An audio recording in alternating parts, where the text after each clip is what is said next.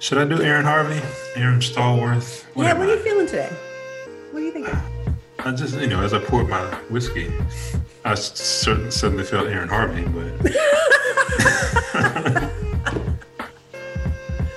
You're listening to The Dot Project. I am Rhonda Elizabeth. and I am Aaron Stallworth, or I am Aaron Harvey. Which sounds better? I don't know. Aaron Harvey Stallworth, what you had in there originally. That's your name. The DAP Project is a podcast that explores culture and politics through DAP, the Black man's most nuanced and telling gesture. We have conversations with Black men from all walks of life and ask them about one unifying element about being Black men, DAP. And as we emerge from a disastrous presidency, a period of racial reckoning, and a global pandemic that is ongoing, we're asking, what does it mean to come back better? How can we use a radical imagination to envision and create the world we deserve? Did you know that Robin D.G. Kelley wrote a book on the Black radical imagination? I just got it. I'm excited to read it. Sounds like a good book. We're talking with brothers who are doing the work. Our conversation this week is about justice and structural biases in the justice system. The news that I'll share, which will sound tragically familiar, highlights some of these important issues. Last September 2020, Diamond Ford and her fiance were asleep in their bed in Jacksonville, Florida, when she heard an intruder. Fearing for her safety, she shot at the intruder, then called 911 to report the shooting and request support. Ford claims that she shot in self-defense, essentially invoking the stand your ground law, and then heard the police identify themselves after she fired the shots. The detective who was hit was wearing a bulletproof vest and sustained non-life-threatening injuries, so he survived the shooting. Ford and her fiance were then charged with attempted murder of a police officer and possession of a narcotic with intent to sell. Bail for Diamond Ford was set at over $500,000, an impossible sum, except her attorney petitioned for a lower bond amount and it was denied. At that point, the fundraising began. Dignity and Power, the National Bail Fund Network, and the Minnesota Freedom Fund coordinated to raise more than $530,000 to free her. This case highlights a number of complex issues. First is the question of whether the SWAT team announced themselves as they executed this high-risk warrant. And it's a question that will cause many of us to wince in remembrance of the Louisville Metropolitan Police Department storming into Breonna Taylor's apartment and her being fatally shot in the raid. In the case of Diamond Ford, neighbors interviewed said that they did not hear police announce their arrival. So there's the question of whether they announced themselves as they arrived at her home at 8 o'clock in the morning. Second is the use of the stand your ground defense, which allows a person to engage in reasonable force, including deadly force, to protect themselves against an intruder in their home. We remember this, that George Zimmerman claimed stand your ground in his murder of unarmed Trayvon Martin, and Zimmerman was acquitted in 2013. In this situation, where Ford faced what appears to be a real threat against her life and the life of her fiance, will her defense be given fair consideration? Third, cash bail. And here, Ford seems to have achieved an important victory against seemingly insurmountable odds. Cash bail, as we'll talk about later in this episode, is essentially an exchange of money for freedom for people who are pre-trial. According to the Bailout Project, on any given night, there are 500,000 people sitting in jail before trial simply because they can't afford to post bail. 500,000 people away from their families, missing work, away from their communities, feeding the mass incarceration system. That Ford was released on bail is a win for the organizing community and for the effort to end the cash bail system. Ford's case will be one to watch in 2021. That's my news. What are you thinking about? We have been on quarantine behavior for almost an entire year, folks. My office in DC shut down while I was en route to a conference in Los Angeles. It was a small meeting, so we exercised some basic hand washing standards and hoped for the best. Luckily, no one at our evening event contracted the coronavirus. On my flight home, 2 days later, the plane was noticeably less crowded, and a few of my fellow passengers were wearing masks. That week, I was unable to attend my uncle's funeral due to CDC guidelines. My family and I soon settled into our quarantine lifestyle. That settlement or transition came easy for some, but not easy at all for others. Jobs have been lost.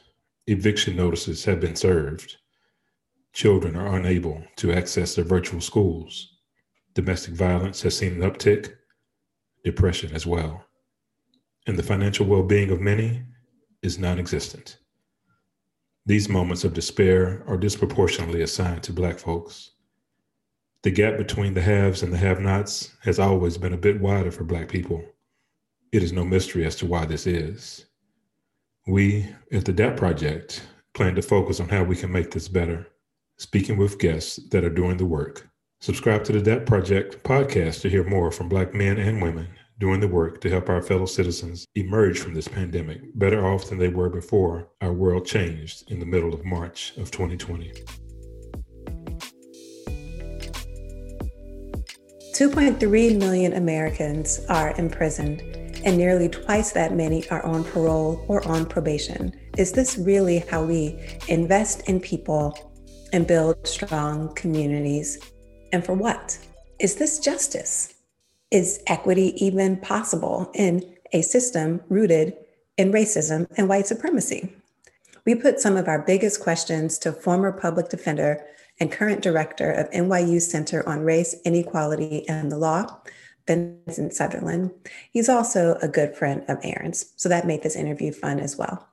Of course, we talk about DAP, and he shares how his growing up in 2 different cities in Connecticut influenced his understanding of Black culture, and how and when he developed his interest in the lawyer that he later became. Let's get into it. Staying true to our roots, can you think of either the first memorable moment of DAP or even when you first gave DAP as a young man? And it was the Connecticut hometown? Yeah. So, I think it was probably, so I grew up in Connecticut, as Aaron mentioned. And as you can imagine, like Connecticut is, has like a reputation of being a very lily white suburban place. And I think a well-earned reputation in many ways. But there are parts of it that make it kind of a microcosm of America. I say that to say when I growing up in Connecticut, I started off in this city called Stratford, which borders Bridgeport, Connecticut. And Stratford is kind of like where I grew up and lived there until I was in about 4th grade, predominantly Black and Latinx community. And so I remember even back as early as like that age, learning about DAP and not really learning about it from somebody like saying it to me, but just like us doing it, like me and my Black classmates, my friends. And I remember moving from Stratford to the town where I really grew up in like my more formative years in middle school and high school. It's a town called Beacon Falls, which just by the name of it, you can imagine what that place looked like, right? I remember being the only, I was one of the very few, I was the only Black student in my elementary school. And I think when I moved there, maybe a year or two after I moved there, a couple other Black kids moved to Beacon Falls as well. And so we kind of doubled the population of Black students, just by virtue of having like my friend and his brother moving to Connecticut, tripled the population of Black students in the school. My brother is 5 years younger than me, was too young at the time to go to elementary school, of course, but So I remember like that was part of it too. Growing up with and having that other Black student in the school, and in middle school, which was in the next town over, but still like super close to where I went to elementary school.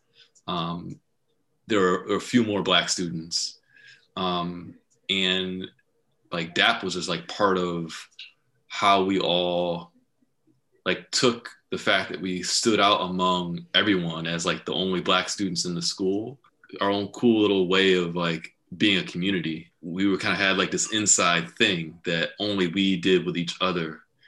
And, you know, it was part of stuff that we saw. Like, you know, I grew up, you know, I'm 43. And so I grew up like right through like the Public Enemy, Ice Cube, NWA, like the era of like conscious hip hop music. Right.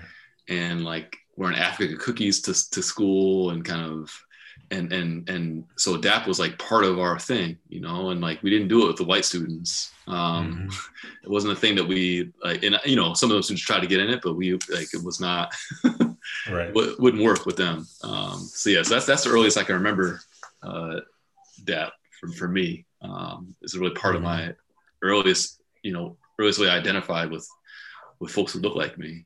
Yeah, we the little bit of research we've done about DAP, and we try to find a picture of people giving DAP, we get more hits if we type in bro hug.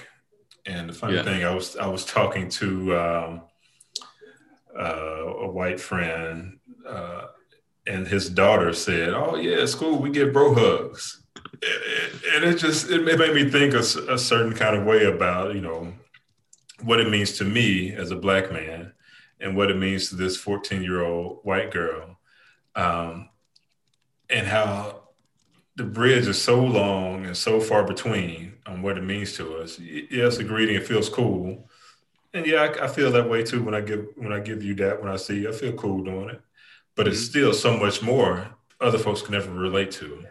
It's something that makes me think about it. But before the pandemic hit, you know, a friend of mine passed away after a battle with like a pretty long illness. And it was that kind of dynamic where he was one of these people who knew kind of everybody in the community.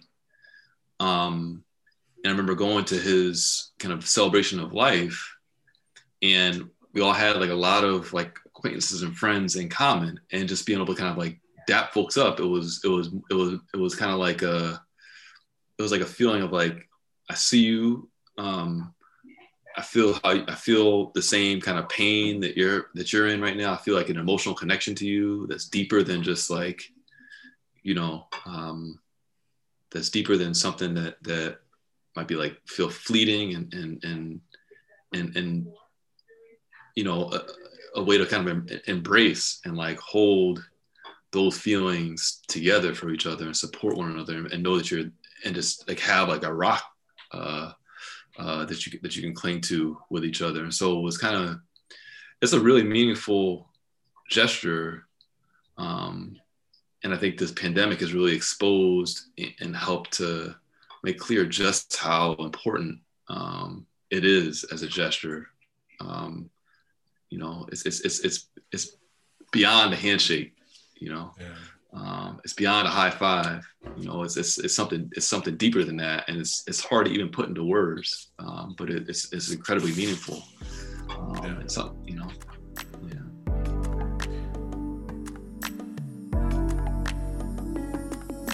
I'm curious, when did you first get interested in the law?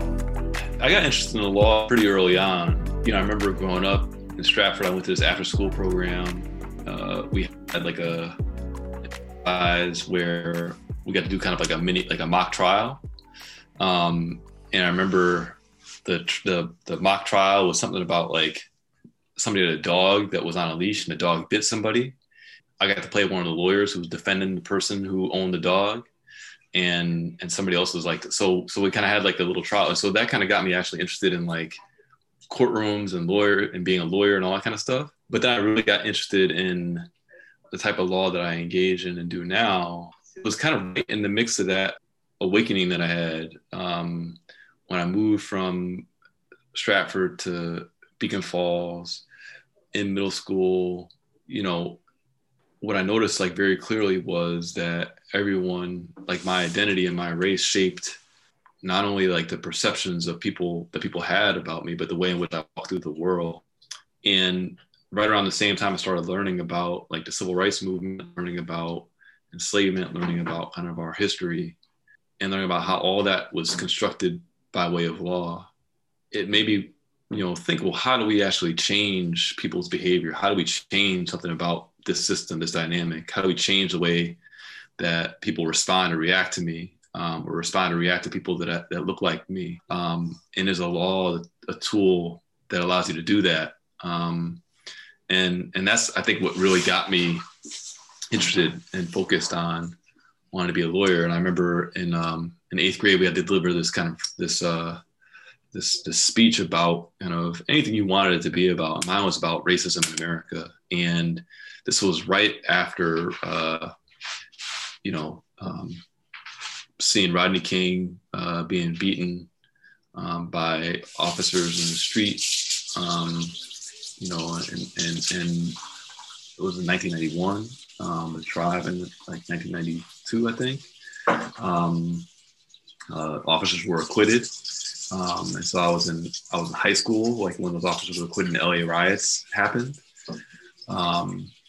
And, you know, to me, like seeing his experience with the police, seeing kind of what happened to him, seeing the way in which the police were able to, you know, get acquitted and walk after having beaten him within inches of his life, and there be no real repercussions for it. It was just outrageous to me. And it sparked like this desire in me to, you know, figure out how I might change that dynamic. And I wasn't sure if it would be that I'll be a lawyer, but I knew that the law was something that we had to change, or at least push back against, as part of the overall enterprise of fixing that dynamic. And so that's kind of how I got interested in and got pulled into it. And, you know, from there, as I learned more and more about our history, it just became more and more clear to me that that's what I wanted to do with my life. So, yeah.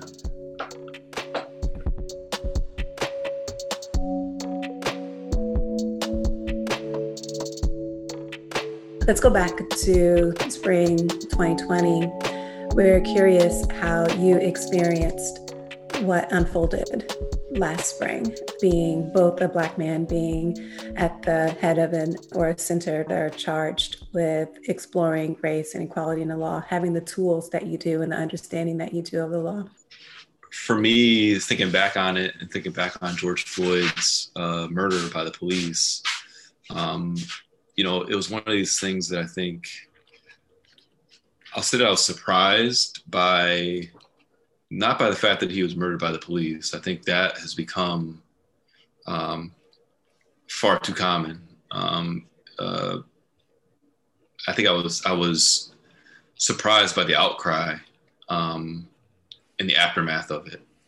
Surprised because it had become so common, because it had happened so many times in the past, because there have been so many Black men and women who have been killed by the police. And, you know, the fact of the matter is we can sit here and name names that would roll off our tongues as though they're family members, because we know their stories so intimately and so well.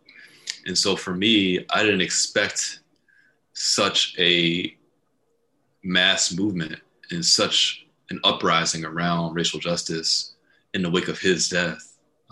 It's kind of like it felt like it was the straw that kind of broke the camel's back, but it was like the million, you know, Mos Def talks about the million other needles underneath it. So I think it was kind of the culmination of so much Black death at the hands of law enforcement. And so, you know, there's a part of me that was surprised and shocked. There's a part of me that was incredibly and deeply hopeful about the moment and what might come of it. As you started to see kind of these massive corporations, you know, put their statements out. You see people like painting Black Lives Matter on their streets. You see white people start to wake up to their privilege and to their position in society, and understanding the ways in which their status constructs our lives and shapes our experiences. And so I felt incredibly hopeful. And then I guess the last piece of it was I felt really, really,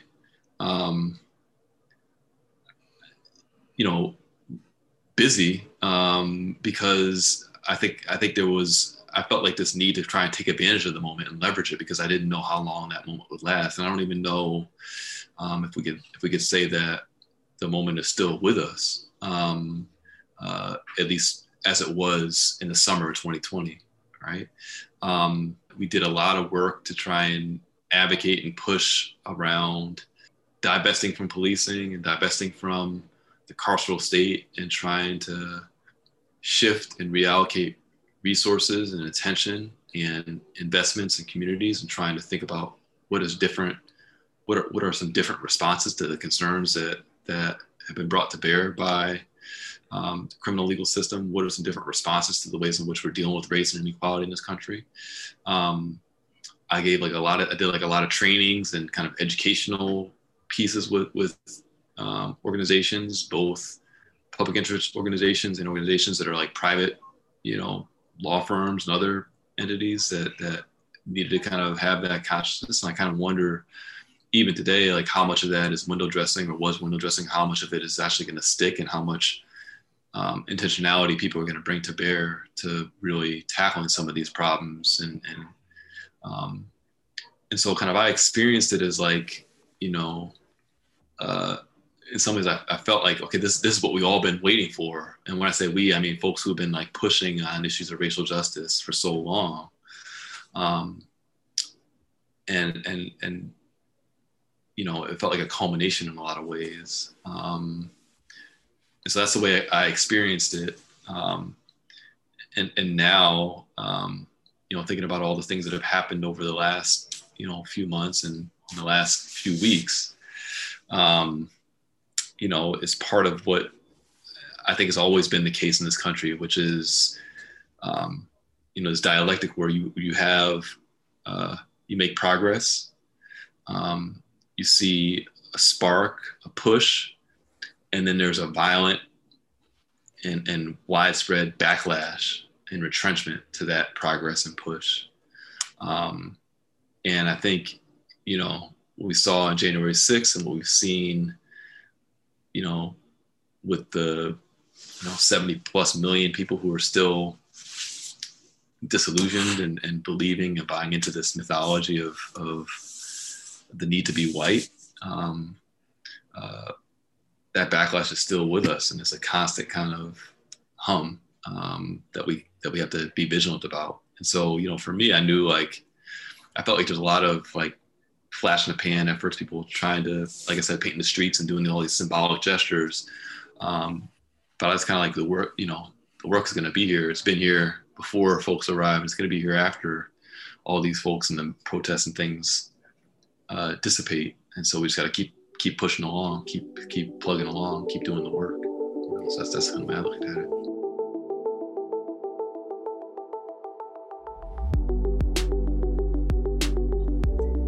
It seems the backlash occurs just as significant inroads are being made to challenge power. Turning to incarceration and prison reform, the latest prison reform movement includes sentencing people to electronic monitoring, lockdown drug treatment centers, psychiatric institutions, and the like.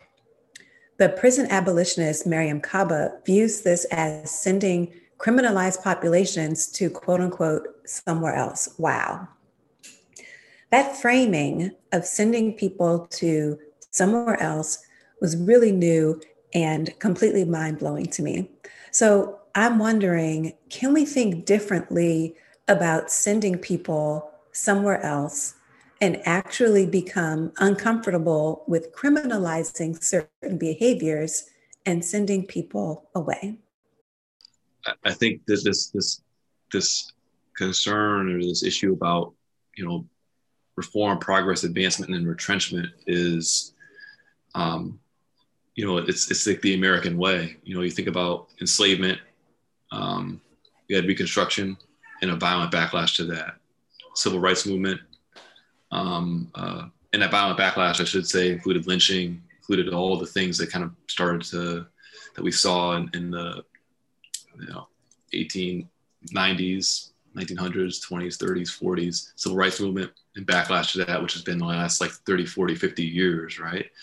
Obama's ascension to the presidency, and even as a symbolic gesture and then a backlash to that, we get Trump. And so I think that's part of like the way in which our cycle of history has always presented itself. And I think we've fooled ourselves as a country into believing that racial progress is inevitable without recognizing that it actually requires people to push, and that there are people on the other side pushing back.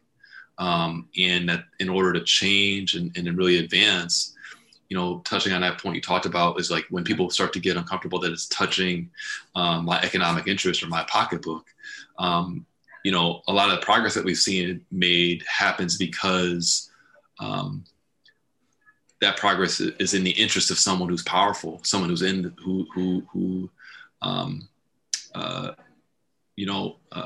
it's in their interest for progress to happen. And so in 2008, the economic collapse happened, right? And there was a lot of effort because state budgets were so run dry, to try and trim and slim down the carceral state, at least among state governments, right? And a lot of people were pushing to make that happen. And that was because there was this kind of convergence of interest between like our financial budget priorities and the fact we can't continue to incarcerate people because we just can't afford it, right? And so that's kind of like the way in which progress, that's one of the levers that I think we have to be mindful of as advocates and as activists, to try and push and push for progress. You think about Brown versus Board of Education, like people talk about that decision by the Supreme Court as eliminating legalized segregation in this country. And it's not as though the Supreme Court had some kind of epiphany about race in America, or as though America itself all of a sudden had a moral reckoning that understanding that race and racism was wrong. Brown was decided in 1954, and the Fair Housing Act was passed in 1968, which is kind of the official end of the civil rights movement. So that's another 14 years of struggle. And Brown hasn't been implemented really in most places in the country. And so, but there was this notion that we need to, if we're going to talk about ourselves as a democracy, we need to export that democracy around the world and demonstrate that we are a democratic nation, that we treat people fairly and justly and equally, and therefore we can't have a system of segregation that's legalized. And so there is kind of, again, this interest. And so that's like part of what we have to keep in mind.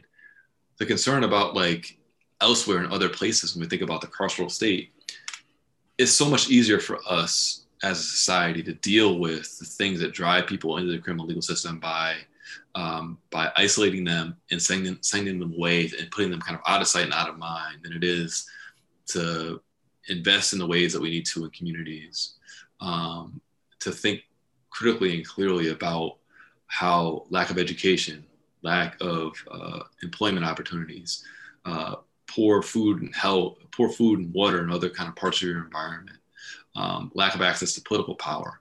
All these things and many more are the things that trauma, just exposure to trauma and violence, and not just violence from your own family, but violence from a society that looks at the white body as like the standard by which all other bodies are judged. Being born into that type of world in and of itself is traumatizing, and in and of itself is gonna shape the way in which you react to the world around you and the way the world around you reacts to you. And so, it's so much easier for us as a society to deal with those concerns by just outsourcing people and putting them somewhere else, as you so, I think, appropriately put it, than it is for us to grapple with the very real and deep-seated concerns that would require us to reorder the way in which society operates. That's been our default response. And I think the other piece of this is that, our criminal legal system is not something that was just, dropped down from outer space, as starting with Richard Nixon and the war on drugs, or even the Johnson administration, where he began kind of the war on poverty and kind of all these like wars against societal ills, right? It's an outgrowth of and rooted in the very fabric of our country. Like enslavement was ordered around the criminal legal system.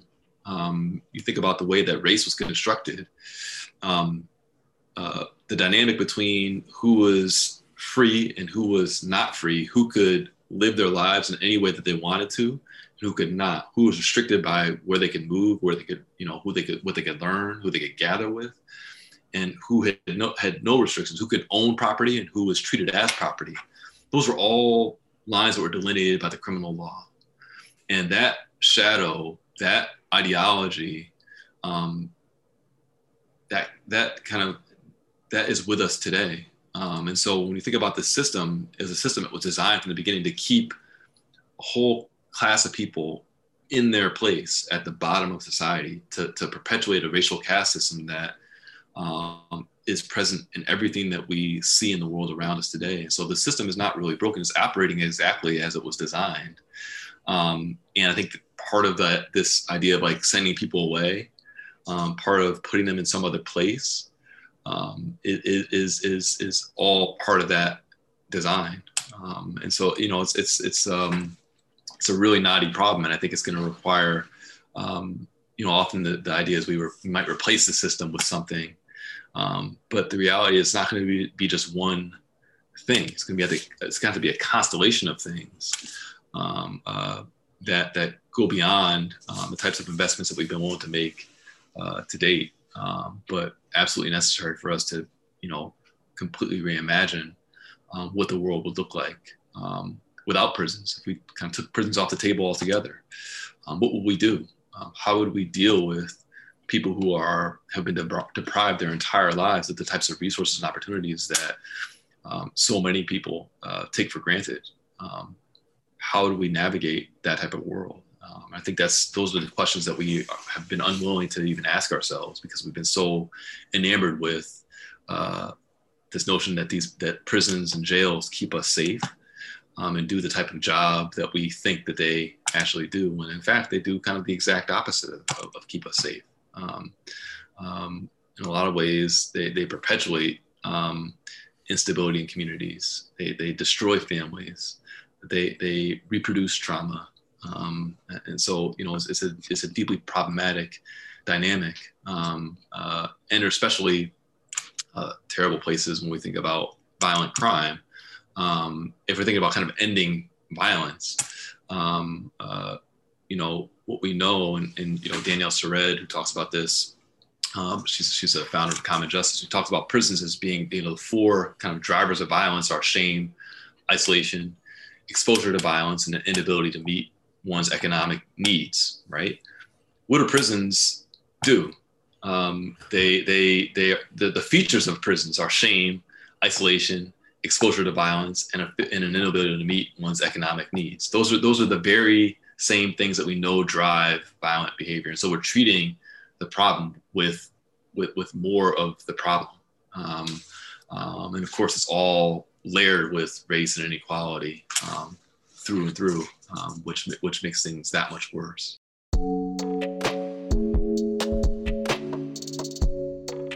Imprisonment has long been a fundamental element to the U.S. economy, from the convict leasing system that former enslavers designed with Southern lawmakers after the Civil War to replace the enslaved people that had been working on the labor camps that were plantations, to the $5 billion with a B industry that the mass incarceration system has become today.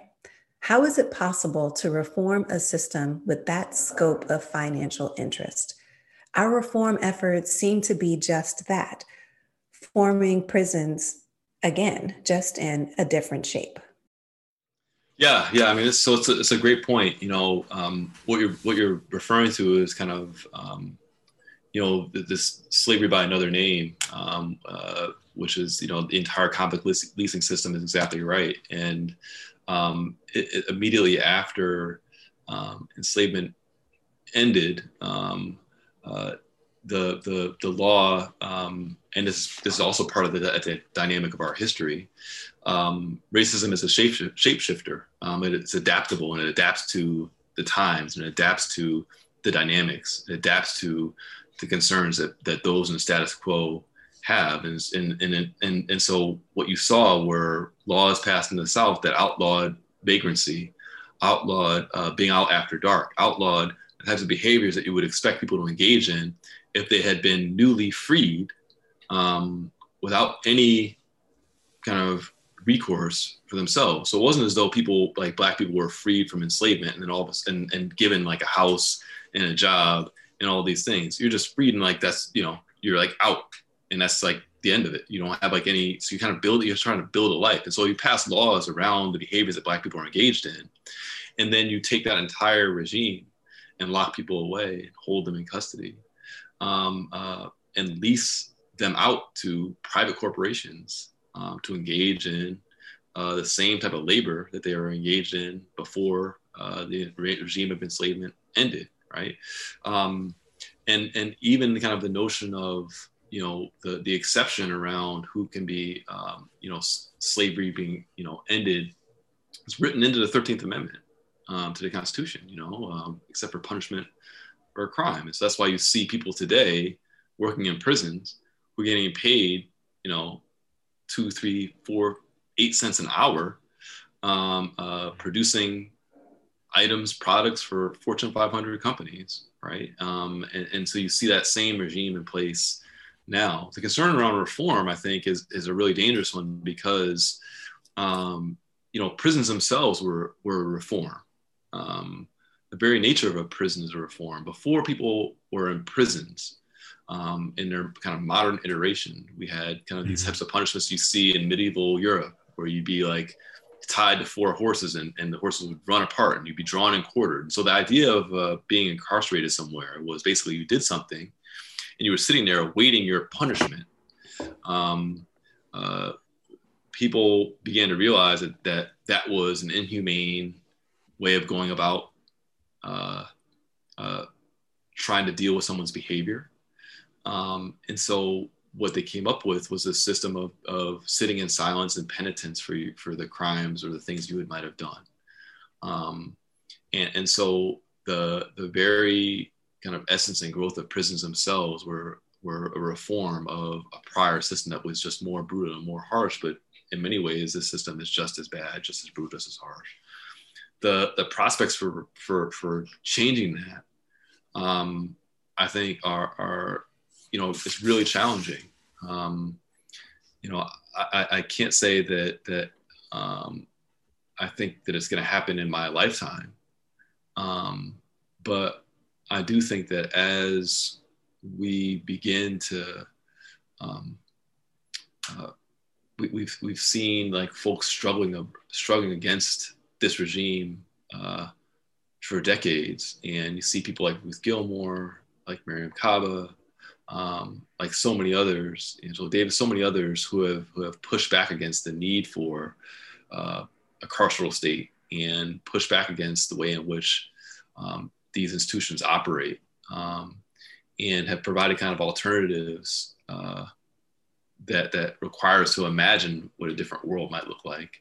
I think there is room for it to happen, but you're going to have to absolutely address, like, when is it in the interest of the status quo to eliminate that regime? When is kind of enough? When is it enough for them? Because I think that's, that to me is the real question. People stop profiting off it financially. When people are able to understand that it's not actually providing the measure of safety that folks pretend that it does. You have a few brave souls in terms of some prosecutors and some law enforcement officers, some sheriffs, I think, who have talked about and understand that these regimes, these institutions don't work. And I think a lot of it is a very, very slow and steady and stable kind of chipping away at these institutions. And it's a process that we have to dismantle and dismantle piece by piece, brick by brick, because the system wasn't built overnight. And I think that's the only way that we kind of are able to make that type of change.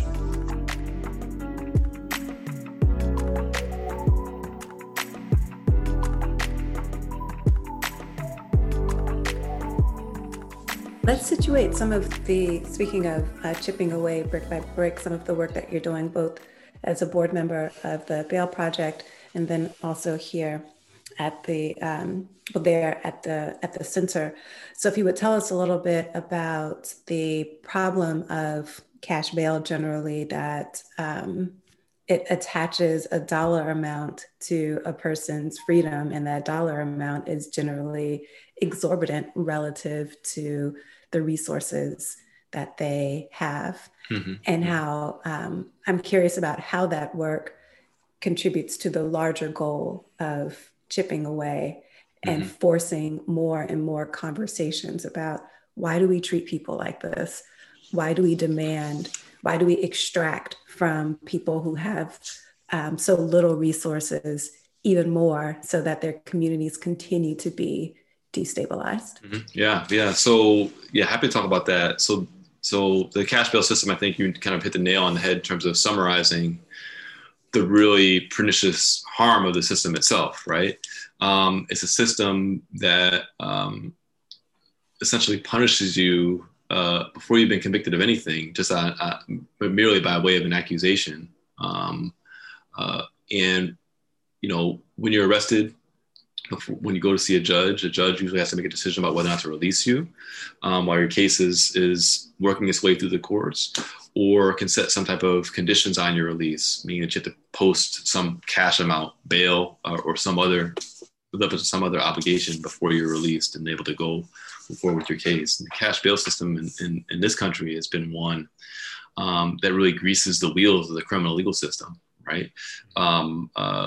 And the way in which it interacts with race is because of the intersection of race and economic disadvantage means that Black and brown people who are arrested and have bail set on them are less likely to be able to afford those cash bail amounts, and therefore have to stay in custody while their cases wind their way through the system.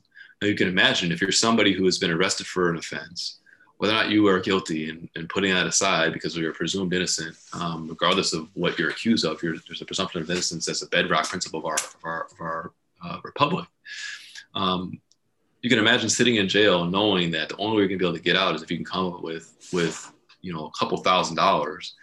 The average American couldn't come up with $1,000 if they needed to in a moment's notice. That's just a basic kind of fact of our economic dynamics.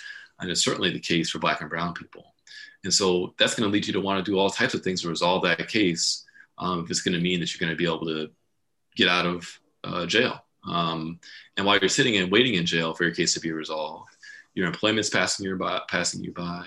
You may have childcare concerns that are passing you by. You may have educational concerns that are passing you by. Your health and well-being are also at stake and at risk because of all the reasons why we know these places are brutal places to be. And so there are all these pressures that are building and mounting on you to resolve that case as quickly as possible. And so what we do at the Bail Project is it's a national revolving bail fund. We have our bail disruptors in just over 24 sites across the country, cities across the country. And what those bail disruptors do is when they'll get a call from either local public defender's office or from the court, alerting them to an arrest that's been made.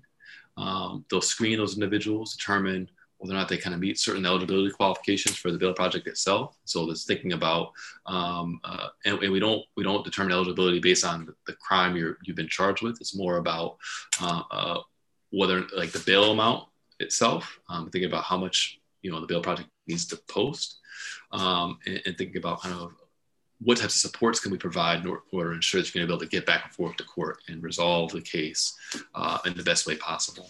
And so kind of going through that rubric, thinking through those specific conditions, and then post that person's bail and to provide that person with the supports they might need in order to get back and forth to court. Because the concern the judge has when thinking about bail is whether the person is going to flee or the person is going to commit some new offense, some new crime.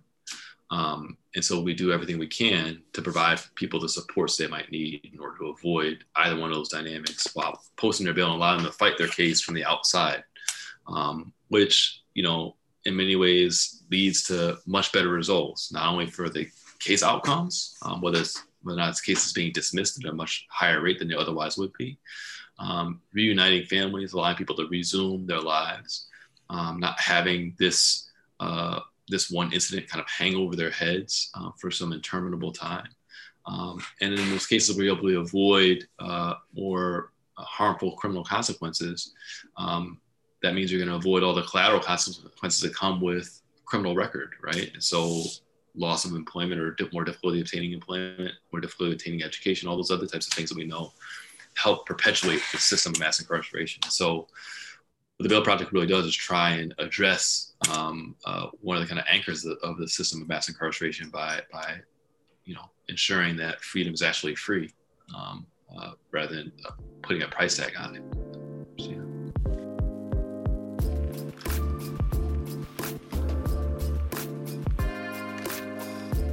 What do you no longer believe this year that you believed last year? Oof, that's a good one. I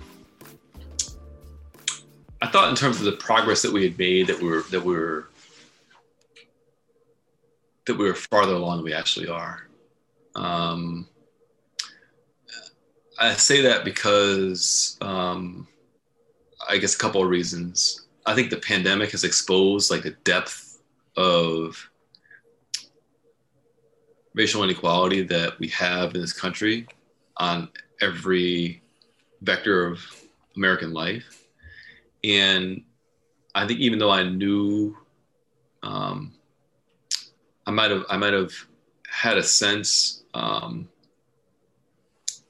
know, on paper, what those numbers look like. I think viscerally, I felt like we were like the inequality gap was at least moving in a more positive direction in terms of shrinking. And I think it's just growing exponentially, and it might even be larger than we ever envisioned it being to begin with.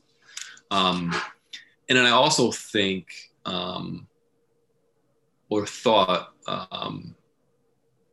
that you know, after 4 years of the last administration, that people would see just how terrible the ideology of white supremacy has been, even for themselves, and that might shift their thinking and might reduce the enthusiasm for a Trump. And now, and a lot of it's kind of based on the reactions I've seen to what happened at the Capitol on January 6th. I'm of the mind that there are members of Congress who are not, while they condone, while they claim to denounce violence, are not all that broken up about what happened, that they're more upset that it didn't actually work, you know? And that to me, I didn't think or necessarily realize that there were that many people in that many positions of power who held that type of a worldview. But if you think about, you know, a sizable portion of the American public, a sizable portion of folks in Congress, a majority of the Republican caucus in the Senate, you know, we literally had a situation where America's most, I think, virulent racist president in a generation tried to hold on to power by explicitly denigrating the votes of Black and brown people in communities like Detroit, Philadelphia, Atlanta, and had like a white supremacist coup attempt.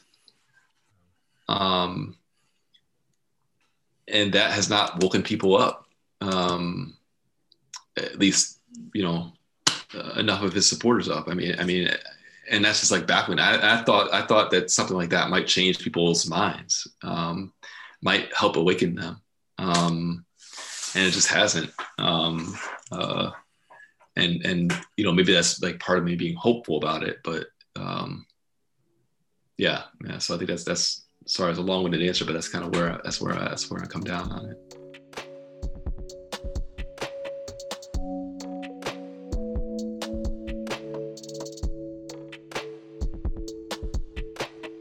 In reading From Black Lives Matter to Black Liberation by Keeanga-Yamahtta Taylor, I was stunned to learn that Maryland State's Attorney Marilyn Mosby had ordered, quote, enhanced drug enforcement efforts, end quote, in the area where police first encountered Freddie Gray.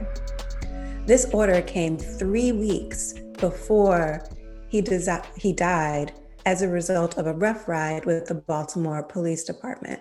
So just 3 weeks before his death, she ordered these enhanced drug enforcement efforts in the area where he was frequently seen and known to be.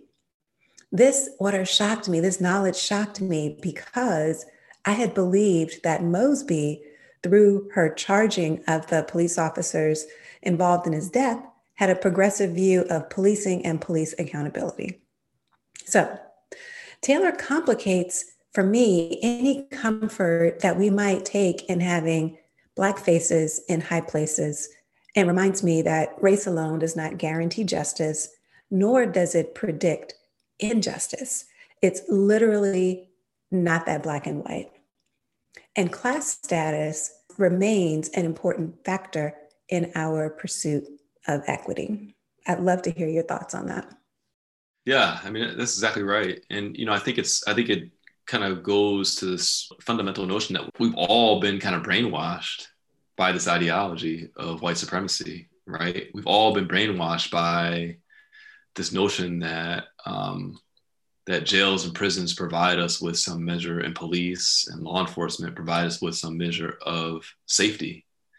We've all been brainwashed by these ideals. And so, it's, and I think we've not only been brainwashed by it, but we've been starved of any other alternatives, right? And so the only thing that we know, I think about when I was a public defender, handling like these cases where I'd have clients who'd call the police on their neighbor, whoever it was. Like, our first call is, is somebody yelling at you? Call the police. Are you getting into an argument about something that you can settle, as neighbor to neighbor? Call the police. Are you having some interpersonal dispute with, a loved one or relative? Call the police. Like, we have been starved of options. And so the only thing we know to do is to rely and fall back on the one hammer that we know has been with us historically. And so it's a pathology that we have to break free of, and requires kind of having like an anti-racist ethic about it. It requires like thinking about, Black people is I think Ibram Kendi talks about the only thing that's wrong with Black people is that we think that something's wrong with Black people, right? And I think that kind of having that understanding as part of our day-to-day worldview is absolutely not something that's necessary. And I've heard prosecutors like Marilyn Mosby and others Black prosecutors who talk about, being just as harsh and punitive as you possibly can be. Can somebody say, what's his face Cameron, Attorney General Cameron in Kentucky? Yep, exactly. And so, it's part of that, like that brainwashing that we have to do a lot of work to push back on. And part of it is changing culture, and part of it is changing policy. But,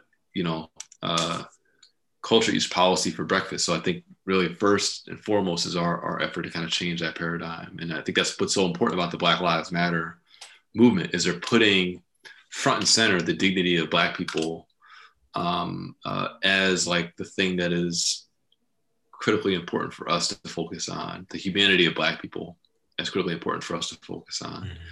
Mm-hmm. Trying to kind of reprogram the way in which we look at the world and think about what do Black people actually deserve, and what does safety look like for Black and brown people.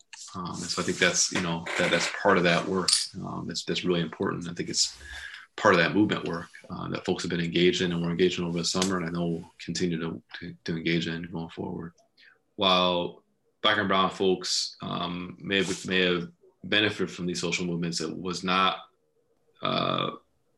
much of the progress that was made would not have been possible without having formed coalitions across. I mean, enslavement would not have ended if just Black people said we want to stop slavery. It required white abolitionists, white folks who had, at least a moral connection with the wrong and the harm that slavery wrought. And the same has been true of the civil rights movement, and the same is going to be true of this movement. And I think one of the more powerful things about, one powerful thing I will say about what I saw over the summer that I didn't mention before was that I saw a lot of instances where,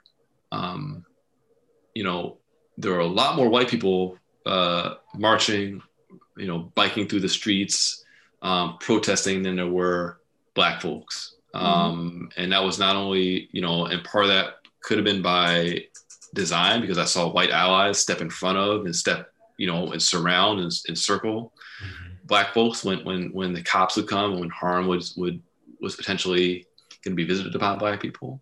But it's also kind of like, on a more hopeful note, when you asked me a question about what I believe now that I didn't believe before, I didn't realize how many white people there are actually who I think have a different consciousness about the world. And so that kind of leaves me a little bit more hope about the possibility for that coalition building and that movement building. And even if they're not all the way there yet at all, the fact that they're willing to step outside their house and recognize, like, look, this pandemic is it's almost like the pandemic has finally said to, like, help white people understand, like, okay, this is what it's actually like to be deprived of all the resources that you might ordinarily have. And they can kind of align that sense of deprivation with people who've been deprived so long by law and by virtue of our culture. And so, I think there is kind of a hopeful note to think about with respect to that. But I think coalition building is absolutely necessary, because that work can't happen without building alliances across people, for sure.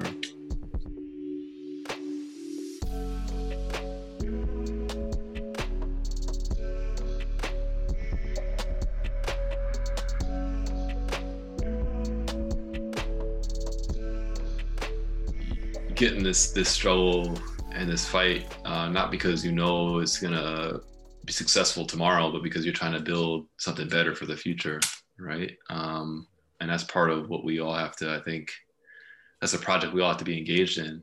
I think about my clients who are on death row, my clients who've been sentenced to life without parole. I have a client right now who was, sentenced to life without parole when he was 14 years old, spent 25 years in prison, and was paroled, and now is in law school. And you think about, like, the capacity that people have to change, to transform themselves. And the fact that we've gone down this road of throwing people away, discarding them, and imprisoning crimes rather than people. And thinking that that's the only way that we can solve some of these really deep and challenging problems. to me, it's an approach that the range of social problems that bring people in the criminal legal system beyond putting them in a cage or putting them in a huge dorm with a bunch of other people and depriving them of all the manner of dignity that they deserve. And I think we have the capacity to do that if we just have the will. And I think that's what focusing on race, focusing on racial justice, focusing on our history, hopefully will spur us to action and provide us with the will to make that type of change. So. And people have to stop profiting off of other people being in prison. Somebody made money for every one of those 25 years that guy was in prison. Yep. Somebody made money off of him, and they were happy to. Yeah, and that's deeply problematic. Yeah, that's big business. You think about this if you think about this purely from a think about this as from a capitalist frame. Like, in order for this system to continue to operate, you need a certain number of people who are completely shut out of the labor market altogether, right? There's limited number of opportunities, limited number of jobs, limited number of resources. You need to make sure there's a whole bunch of people who don't have that option. And the criminal system is big business. Everybody stands to gain. New York City's budget, I saw something today. We spent $18.5 billion on prisons and jails, and about a third of that on mental health, on schools, on these other pieces. Wow. Your budget's your priorities, and that's where we've put our priorities, we have it within our power to change that. How much time does someone have to spend in jail to prove that they have made up for their crime? So many of the laws around the books that determine what your punishment's going to be. These are completely arbitrary numbers. Nobody sat down and said, I think 5 years for robbery is enough to rehabilitate people. Nobody sat down and said, I think 25 years, 30 years is enough for a murder.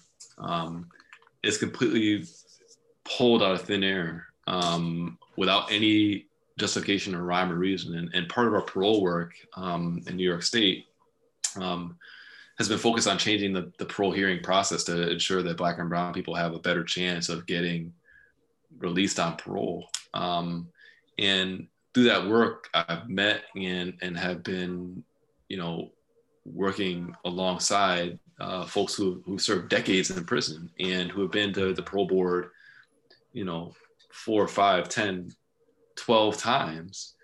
They have put in the work to think about why they've been there and have transformed themselves in ways that they've demonstrated they're deserving of an opportunity to rejoin society. And we don't do this, all over the world.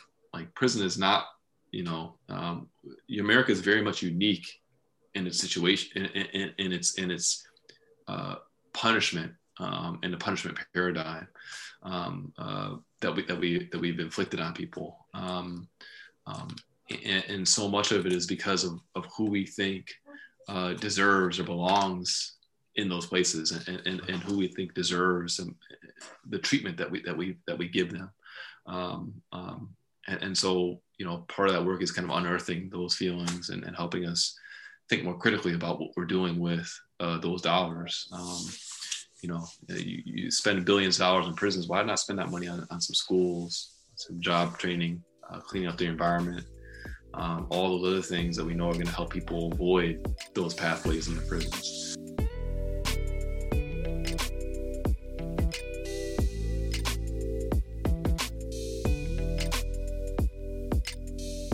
I personally know, because I know you for, as we said, 12 or 13 years. I know you get a lot of your joy from DJing, but in addition to that, or speak on that, where else does your joy come from? DJing definitely brings me a lot of joy. It's funny, the last time I DJed live, a live event, was March 9th. It was a Thursday night. It was one of these situations where I DJ a party once a month in Bed-Stuy, and have been for about 5 or 6 years now, maybe 7 years now. And I remember even, wondering whether or not we should do this, because at that point people were talking about, the COVID and all this stuff, and it was still a little bit unknown, like how widespread it was.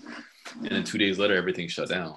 And so that was the last time I DJ'd a live event. I started DJing in law school, and it was really just a way for me to like escape like the law books and focus on something, give me some headspace to think about something different and entertain myself. And ever since, and it's been a real joy for me. Just being able to take people on a musical journey, escape for a bit. And music is like art, which I think is incredibly important. And one of the things I think is the most important when we think about culture is something that helps to transform your soul and shapes your soul. And music is one of these things that, it's unique in that you can hear a song and it connects you to and transports you to a memory or a place outside of where you are at that moment you're listening to the song. And it also is a place where you can kind of create or form a memory as you listen to a song. So there are songs in your life that you hear that song play, you remember either when the first time you heard it was, or the last time you heard it, or some point when you were really enjoying something, where you're really high or really low or right in between. And that's a powerful thing. And to get people all on the same wavelength, enjoying themselves, letting go of all the kind of stress of the world, there's really like nothing like it. And being able to control that, you control it in a good way and conduct it in a good way, it's just really fun. So it brings me a lot of joy. The other things that bring me joy, I guess, are my daughter brings me joy. She's three and a half. Just seeing the way that she looks at the world through a completely different lens and completely different perspective, and helps me rediscover some of my own childhood is really powerful. And, I think the last couple of things that bring me joy are spending time with friends, whether it's over Zoom now, but, particularly when we're able to be in person, just kick back and talk to folks and just hang out, relax, and live life. I mean, that's joyful. And travel. All the stuff that brings me joy has been has been short circuited a little bit here. Yeah, been altered. For that 3-year-old. It's been a 3-year-old. Yeah, she's up under you. Yeah, she's the constant. Probably literally. Yeah, exactly. No escape. Exactly. But everything else is, I should say my wife too, of course. Yes, you should. That's why I'll start naming names. I'll start naming stuff. My wife brings me joy too. Indeed, love her every day. Brings me joy. Thank you so much for your time. We really appreciate it. And it was a delight. It was awesome. And enlightening to talk with you. And I think we met our goal that folks who listen to this interview will walk away educated and with a lot of things to think about and to consider. Great. Well, thanks, guys. I really enjoyed it. And keep on doing fantastic work, because it's so necessary. Appreciate you, brother. Appreciate y'all. Take care. All right. Catch you soon. Y'all. Peace. That's our episode for this week. Sincere thank you to Vincent Southerland for sharing his story and for engaging deeply in our questions about incarceration, the 13th Amendment, and what it means to come back better. Check out Vincent's work at the Center for Race, Inequality, and the Law at NYU, as well as the work of the Bail Project. And did you all know that the DAP Project is reading The Miseducation of the Negro by Carter G. Woodson? Rhonda, how's your reading coming along? It's coming along. I'm proud of my progress. In fact, I have 2 copies of The Miseducation of the Negro. I guess I was really excited about getting started reading. I'm excited myself. I got my copy, I guess 3 weeks ago. I read the first chapter and took a break. Bro, that's a long break. But I do plan, I would like to just knock it out in one setting, because it's that type of read where I can't do that. I just want to sit down and read the whole thing in one span. But if you don't have the book, check out your local independent bookstores, preferably Black-owned, and join us on Instagram Sunday, February 28th for our first DAP Project book talk. On the socials, I tweet Random Nalia at educate_Rhonda, post pics of my auntie life on Insta at Rhonda Henderson, And talk books, books, and more books at Ruby Reads Chocolate City, also on Instagram. Aaron Harvey Stallworth, are you on the socials? Yes, indeed. I stay quite active on IG at aaron.stallworth. I try to be active on our DEP project IG as well at the.dep.projects. I don't know why that makes me laugh every time. Okay, say it again so the people can hear. The.dep.projects. It just has a little bounce to it. That's right. We need to put a beat to it, turn it into one of those viral remixes. Oh my gosh, it would be dope if Amorphous did that. You know, the DJ Amorphous. Yeah, Amorphous, get at us. Let's tag Amorphous, see if they'll do something with him. Thank you for rocking with us this week. Resistance is a highway with many lanes, and I hope you find yours. Take care, folks.